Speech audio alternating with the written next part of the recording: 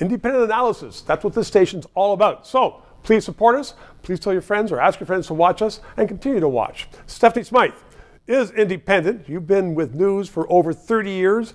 I want to put the question to you, not going into all the money and the government funding, but in the past, newspapers and TV news and radio news paid for itself out of ads.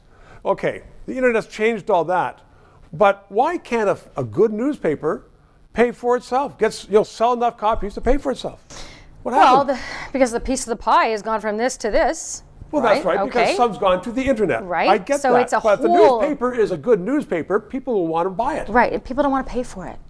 Okay, people want free news because they've always had free news, right? It's like when the paywalls first went up online, people didn't want to pay for that, right? So, and that has not changed that much because over the last 20 years. They didn't have to pay in the past because they had ads for it. That's right. So if they have enough eyes on the newspaper, they'll have ads. Yeah, and so you lost the classifieds, which essentially pumped up news, right? So that's gone. You still have the journalism happening, but it is so expensive. You don't have the revenue base at the conventional news outlets. So, they're trying their best online. It's not happening. And then the subscriptions, right? People don't want to pay for their news. They just don't. They'll go online and they'll watch something unvetted, not professionally vetted online, rather believe that than believe what has been a trusted news source.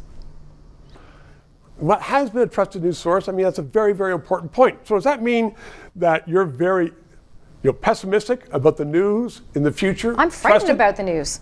I'm really frightened about what's going to happen. Because I hear all the time people saying, well, I read so-and-so or somewhere about this. And I say, well, that's complete baloney. Right. That's why I read it. Well, it was on TikTok, so it's got to be true. Exactly. Right? So what's going to happen? We're going to have a whole generation of idiots out there believing, really stupid things? So well, you're the pro, not me. I'm just a lawyer on TV. You've worked in it. You know what it takes to produce news, to pay for good journalism. Yep. It's a lot of money, and journalists deserve this. And it's important because, journalists always refer to as the gatekeeper. Right. Saying gatekeeper is pretty simplistic. Vetting is very important. When you see video online, you must have figured out by now there's a lot of, with AI and everything, fake video, real fake news out there.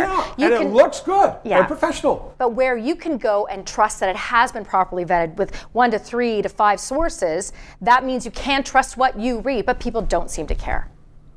Okay, so you and I will agree that they should care. It's important for the future of society that we get the facts and not just a bunch of baloney. So therefore, what's going to change?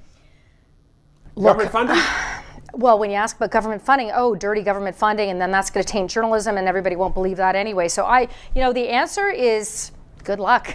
Good luck, everybody. If you choose to not invest in proper, real journalism, then you're not going to ever know the real truth.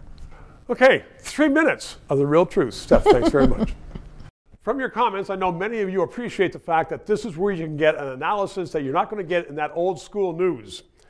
Canada needs more informed voters. Please ask your friends to subscribe, and don't forget PayPal. God, let's get paid.